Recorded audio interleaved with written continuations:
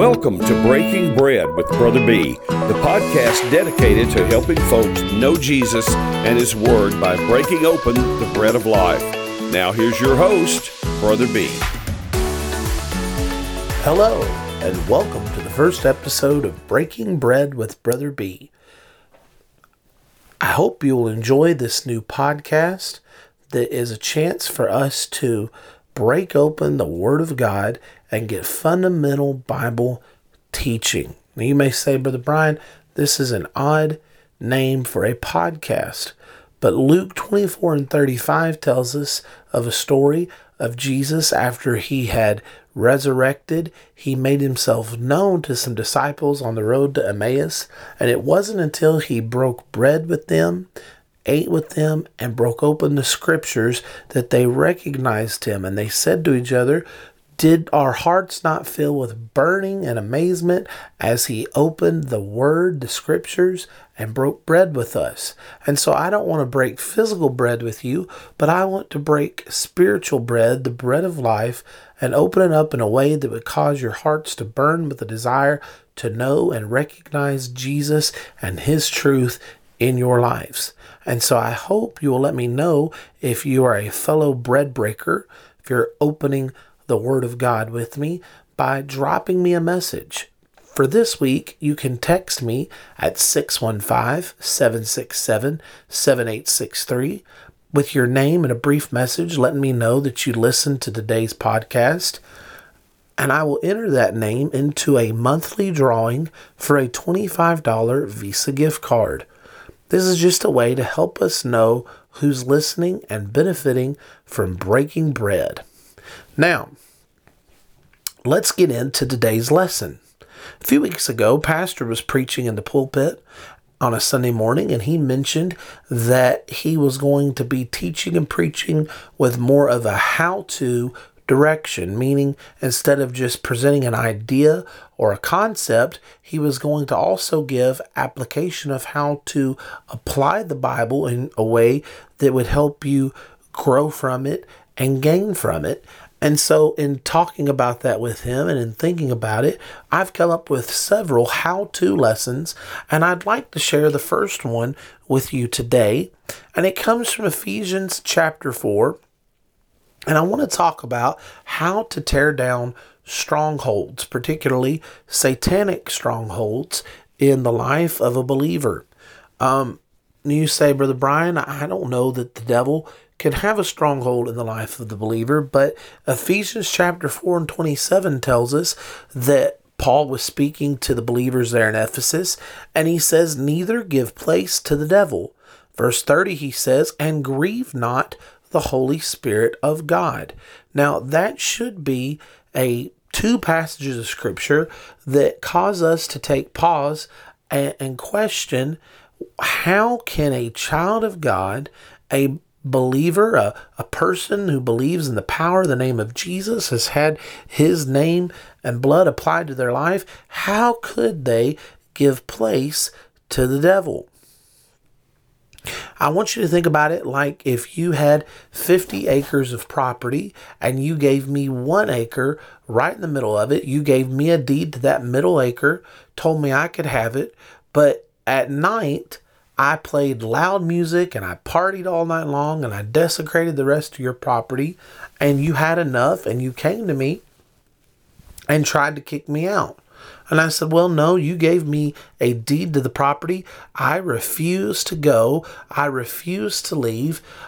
I'm not going. It's just your tough luck because you gave me ownership. This is how Satan works. He comes in and he takes up residence in our lives before we even know it. And if we're not careful, we give him the legal authority to do it. Now, how do we do that? Well, by having sin in our lives, we give place to the devil. And so there are 3 steps that we have to take if we want to tear down the strongholds of Satan and the flesh in our lives. And number 1, we have to repent. We find that in verse 22, it says that ye put off concerning the former conversation the old man which is corrupt according to the deceitful lusts. Now, put off there means to have it out, to deal with it, to confess it, to put it away, to cleanse it. Okay, so put off the former conversation, turn away from, forsake it. That is repentance. Second, we have to resist. Verse 27 again says, give no place to the devil, or neither give place to the devil, meaning resist the devil. Okay, James tells us, resist the devil and he will flee from us. And so the second important step is, after we've repented, to resist. And then third is renewal. Verse 23 says, and be renewed in the spirit of your mind, that you put on the new man, which after God is created in righteousness and true holiness. So we must be renewed in the spirit. So repentance, resistance, and renewal. Now, I want us to take a few minutes and look at the context of this passage, and particularly start by discussing what sins we must repent from. What sins, what things have we allowed in our life that are causing us to give place to the devil and allow him to set up a campground where he can make war in our lives with God and the kingdom of God? Now, verse 25 starts by saying, wherefore put away lying, speak every man truth with his neighbor, for we are members one of another. So the first thing we got to do is we got to put away lying. Lying is at the root of Satan's character. Jesus tells us, John 8 and verse 44, that Satan is a liar and the father of it. There is nothing more central to the character and DNA of Satan than lying. And so we must live in truth. God's kingdom is truth. John 14 and 6, Jesus says, I am the truth. In another place, he says, thy word is truth. And John 5, he tells us, the Spirit is truth. And so the kingdom of God is all about truth. We must be built on absolute truth. There is no place in the heart of a believer for falsehoods, for half-truths, or for white lies. You can lie just by the tone of your voice. You can lie just by leaving out certain details. You can lie just by certain facial expressions. But it is not good to have any falsehood in your heart. A lie is a lie, and the rest of the lie will not help it. You must have the truth. So number one, we give place to the devil when we lie. Then verse 26 tells us, be ye angry and sin not. Let not the sun go down upon your wrath. Be ye angry and sin not. When you have anger that causes you to sin in your heart, you are like the devil. Revelations 12 tells us that he is full of wrath and he is constantly seething with anger. Anger is another root characteristic of the enemy.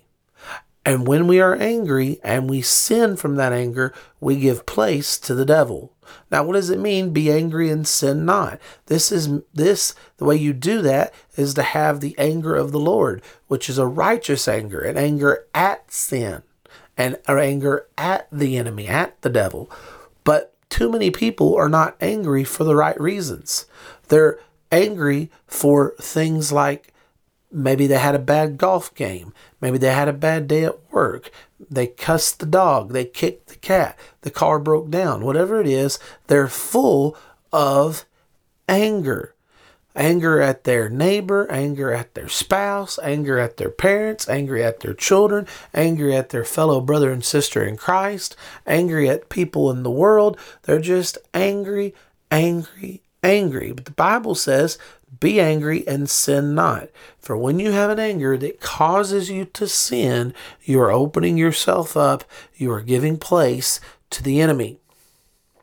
Then verse 28 tells us, let him that stole steal no more, but rather but rather let him labor, working with his hands, the thing which is good, that he may have to give to him that needeth. So when we steal, that's another way that we're like the devil. John 10 tells us that the devil came to steal, kill, and destroy. I think of the man named Legion, the man who was full of several hundred, if not thousands, of devils. And I think of him sitting there in the graveyard in Gadara. And I have to wonder, what had Satan stole from that man? Obviously, he'd stolen his sanity and his liberty. But I imagine he stole his family, his joy, his health, and he even tried to steal his opportunity at eternal life. But Jesus came and liberated that man from the hand of the thief. But we are like Satan when we steal. You say, well, Brother Brian, I wouldn't steal. Well, friend of mine, if you would as so much take a 15-cent pencil from your workplace, if it didn't belong to you and you took it home, you have stolen.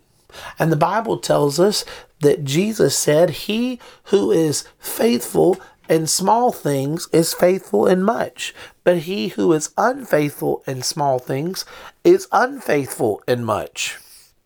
Now, that doesn't just mean that if you steal a little, you also have the potentiality to steal a lot, but that means that in the eyes of God, whether you stole a little bit or you stole a lot, it's all the same. Thievery is thievery, stealing is stealing in the mind of God, and we must not steal. You kids in school, do you steal? Do you steal answers off your friend's paper? Mom, do you steal when you gossip about your neighbors? Sir, do you steal when you assassinate someone's character and put them down to make yourself feel better? You steal their reputation? Let me ask you, are you a tither? If we don't tithe, give in offerings, we rob God. Malachi tells us that we rob him in tithes and in offerings when we do not give. We must not be like Satan. We must not lie. We must not be angry and sin. We must not steal. And then verse 29 tells us, let no corrupt communication proceed out of your mouth, but that which is good to the use of edifying, that it may minister grace unto the hearers. Then the next chapter, Ephesians 5 and verse 4 says, neither filthiness, nor foolish talking, nor jesting, which are not convenient, but rather giving of thanks. So we are to put off this former conversation. We are to put away this corrupt communication from out of our mouth. It is filthy words. It is filthy communication. Jesus, when he would cast evil spirits out of people, the Bible said they were filthy spirits. They were foul spirits, and there is a filthy form of communication. Now, I've had people use Ephesians 5 and 4 where it says no jesting, to say, well, Brother B, you shouldn't use humor and joking. It has no place in the kingdom of God. But that's not what Paul is saying here. Paul is saying here that there are certain stories and certain jokes that lend themselves to filthiness and corrupt communication. And if you have filthy words coming out of your mouth, it is because you have a filthy heart. For out of the abundance of the heart, the mouth speaketh. And if you have corrupt communication that does not edify, that does not build up, that does not uplift believers, then that means you have given place to the devil, and he has a stronghold in your life, and it grieves the Holy Spirit of God. Verse 30, it tells us to grieve not the Holy Spirit of God, whereby ye are sealed unto the day of redemption. When we give place to the devil, we're grieving God's Spirit. Verse 31 then says that after we have grieved the Spirit, because the devil has set up camp in our heart, that we must let out all bitterness and wrath and anger and clamor and evil speaking. Let it be put away from you with all malice. See, that's how Satan works. When he set up camp in your life, this is the pattern that then will follow. First, there will be bitterness. Maybe you know Christians who are bitter. They're just all the time full of negativity and bitterness. You think they just have a sour look on life because they're always angry at this one and upset with that one, and they don't like the way that person looked at them, and they don't like that song that the choir sang or that sermon the preacher preached, and they're just never happy. And it's because their heart has a root of bitterness. And then once bitterness has taken root in their life, as that grows, it becomes wrath. Now, wrath there is a internal burning. Maybe you've ever felt that in your heart, that's like a smoldering rag, a rag that is on it's not quite on fire, but it's smoldering, about to catch on fire. And it's in your heart. You feel that anger just beginning to burn deep inside in your chest. And then eventually it goes from wrath and it burns into full-on anger. And from anger that maybe you can't explain, it then becomes clamor. What is clamor? Clamor is that person who they're angry and they get excited in conversation. You've been talking to them, and all of a sudden, just out of nowhere, it's like they're yelling at you. And you say, well, hey, you don't have to yell at me. And I'm not yelling at you. And they're all upset and they're all excited and they can't really explain it. It's clamor. It's noisy, overflowing anger. And from that, it grows into evil speaking. Evil speaking is when you've reached that place of clamor and you've gotten so angry that then you're saying things you never thought you would say, and the devil is sitting there in your ear and he's saying, oh yeah, while you're angry, tell him this, tell him that. And he's putting words that you never thought would come out of your mouth. Things like, I hate you. I wish I'd never met you. I wish we'd never been married. I wish we'd never given birth to you. You'll never amount to anything. Because when you're angry and you get into clamor and you get into evil speaking, you'll begin to say things you never thought you could say because you've given place to the devil. But it doesn't just stop there. Once it gets past evil speaking, it grows into malice. And malice is that place where after you've gotten on a roll and you've sufficiently verbally abused and torn down that person, now you've reached a place where you just want to shake them and you just physically and emotionally want to hurt them. You never thought it possible, but you've reached this full-on place of what the Bible calls malice. And that's when you get a husband who maybe strikes a wife when he never thought he would, or a wife who strikes her husband, or maybe you determine you're going to walk out of that marriage, or you're going to abuse that person, or you're going to make them pay in some vengeful fashion. Maybe you cut them off from the bank account. Whatever it is, you find a way to hurt that person in a severe physical, emotional way. This is the way Satan works when he has set up a stronghold in our life. And Paul is saying here that you must get that out of your heart.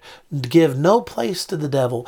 Grieve not the Holy Spirit. Tear down this stronghold. So how do we do that? Number one, there has to be, like we already said, repentance. A putting off of the former conversation of the old man, according to verse 22. Repentance is not just a brokenness over sin, but it's a breaking from sin. That you have to put sin away entirely out of your life. You have to turn away from it and never go back to it. True repentance is walking away from that sin, putting it away, truly confessing it, truly dealing with it. But it's not just enough to repent and be broken from sin and break off sin. But if you want to get Satan out of your life, get him out of that place in your heart, tear down that stronghold, you have to also resist him. Resist him. Verse 23, I read it earlier, verse 27 tells us we resist him by not giving him a place. James tells us that we must submit ourselves therefore to God and resist the devil, and he will flee from us. Now, what does that mean? That means that I go in and I clean house. I take back every place. You don't have to go in and shout at the devil and yell at the devil. All you have to do is go in and say, Satan, by the authority of the shed blood of Jesus Christ, by the authority of the name of Jesus, whose I am and whose I belong to, this is his temple. This is his place where he resides. And I am taking back authority. I've confessed the sin that has given you place here. I've asked him to cleanse me of it, and now by his authority, I'm serving you an eviction notice that you have to get out. I rebuke you in the name of Jesus. That is resisting and tearing down the stronghold, not because we are mighty or anything special, but because we have submitted ourselves to the authority of Jesus Christ. And Satan is not greater than our Lord. He cannot win a fight with Jesus Christ. And after we've resisted, then we must find that place of renewal. Remember, Ephesians 4:23 says, and be renewed in the spirit of your mind, that you put on the new man, which after God is created in righteousness and in holiness. Renewal of the spirit in our lives. What does that mean? Paul tells us in Ephesians 5 to be not filled with wine, but to be filled with the Spirit. Now, that doesn't mean that we are a container and the Holy Spirit is some kind of liquid, but that means the Holy Spirit, the Spirit of God, wants to come and reside in you. The Bible tells us, 1 Corinthians, that we are the temple of the Holy Ghost, bought with a price. That price is the shed blood of Jesus, and he has bought us and made us a building or a tabernacle or a place where his Spirit can reside. And as such, that means when you are filled with the Holy Ghost, that there is not a room or a place in your heart and the temple of your body, your soul, and your spirit that God cannot go or have access to. You are giving him full control of your life to lead you and guide you and teach you in all things. A renewal of the Holy Ghost being the charge over your life, being your comforter, your counselor, your guide in all things. Jesus said that that Spirit would teach you all things and bring all things to your remembrance, whatsoever he has said unto you, whatsoever his word has taught you, the Holy Spirit will work to lead you and guide you in it. That's the Spirit of God working and reigning in your life. And so if we want to pull down strongholds, if we want to have victorious Christian living, we have to repent of any unconfessed sin. We have to put it out of our lives. We have to break ourselves off from it. We have to resist the devil, let him know that we have submitted ourselves to the Lordship of Jesus Christ and he is not welcome. And we have to ask for a renewal of the Spirit of God in our lives. Be filled with the power of the Holy Ghost. I pray today that if you want to pull down a stronghold in your life, that you will do those three things. It's as simple as that, friend. You don't have to argue and wrestle with Satan. You just have to determine that you've submitted yourself to the Lordship of Jesus Christ and you are filled with the power of the Holy Ghost in your life. Thank you for joining us today. We pray you were blessed by this lesson. We would love to have you connect with our church, the Pentecostals of Smyrna, the Church of the Open Door. You can connect with us online at tpos.church or in person at 1301 Plaza Drive, Smyrna, Tennessee.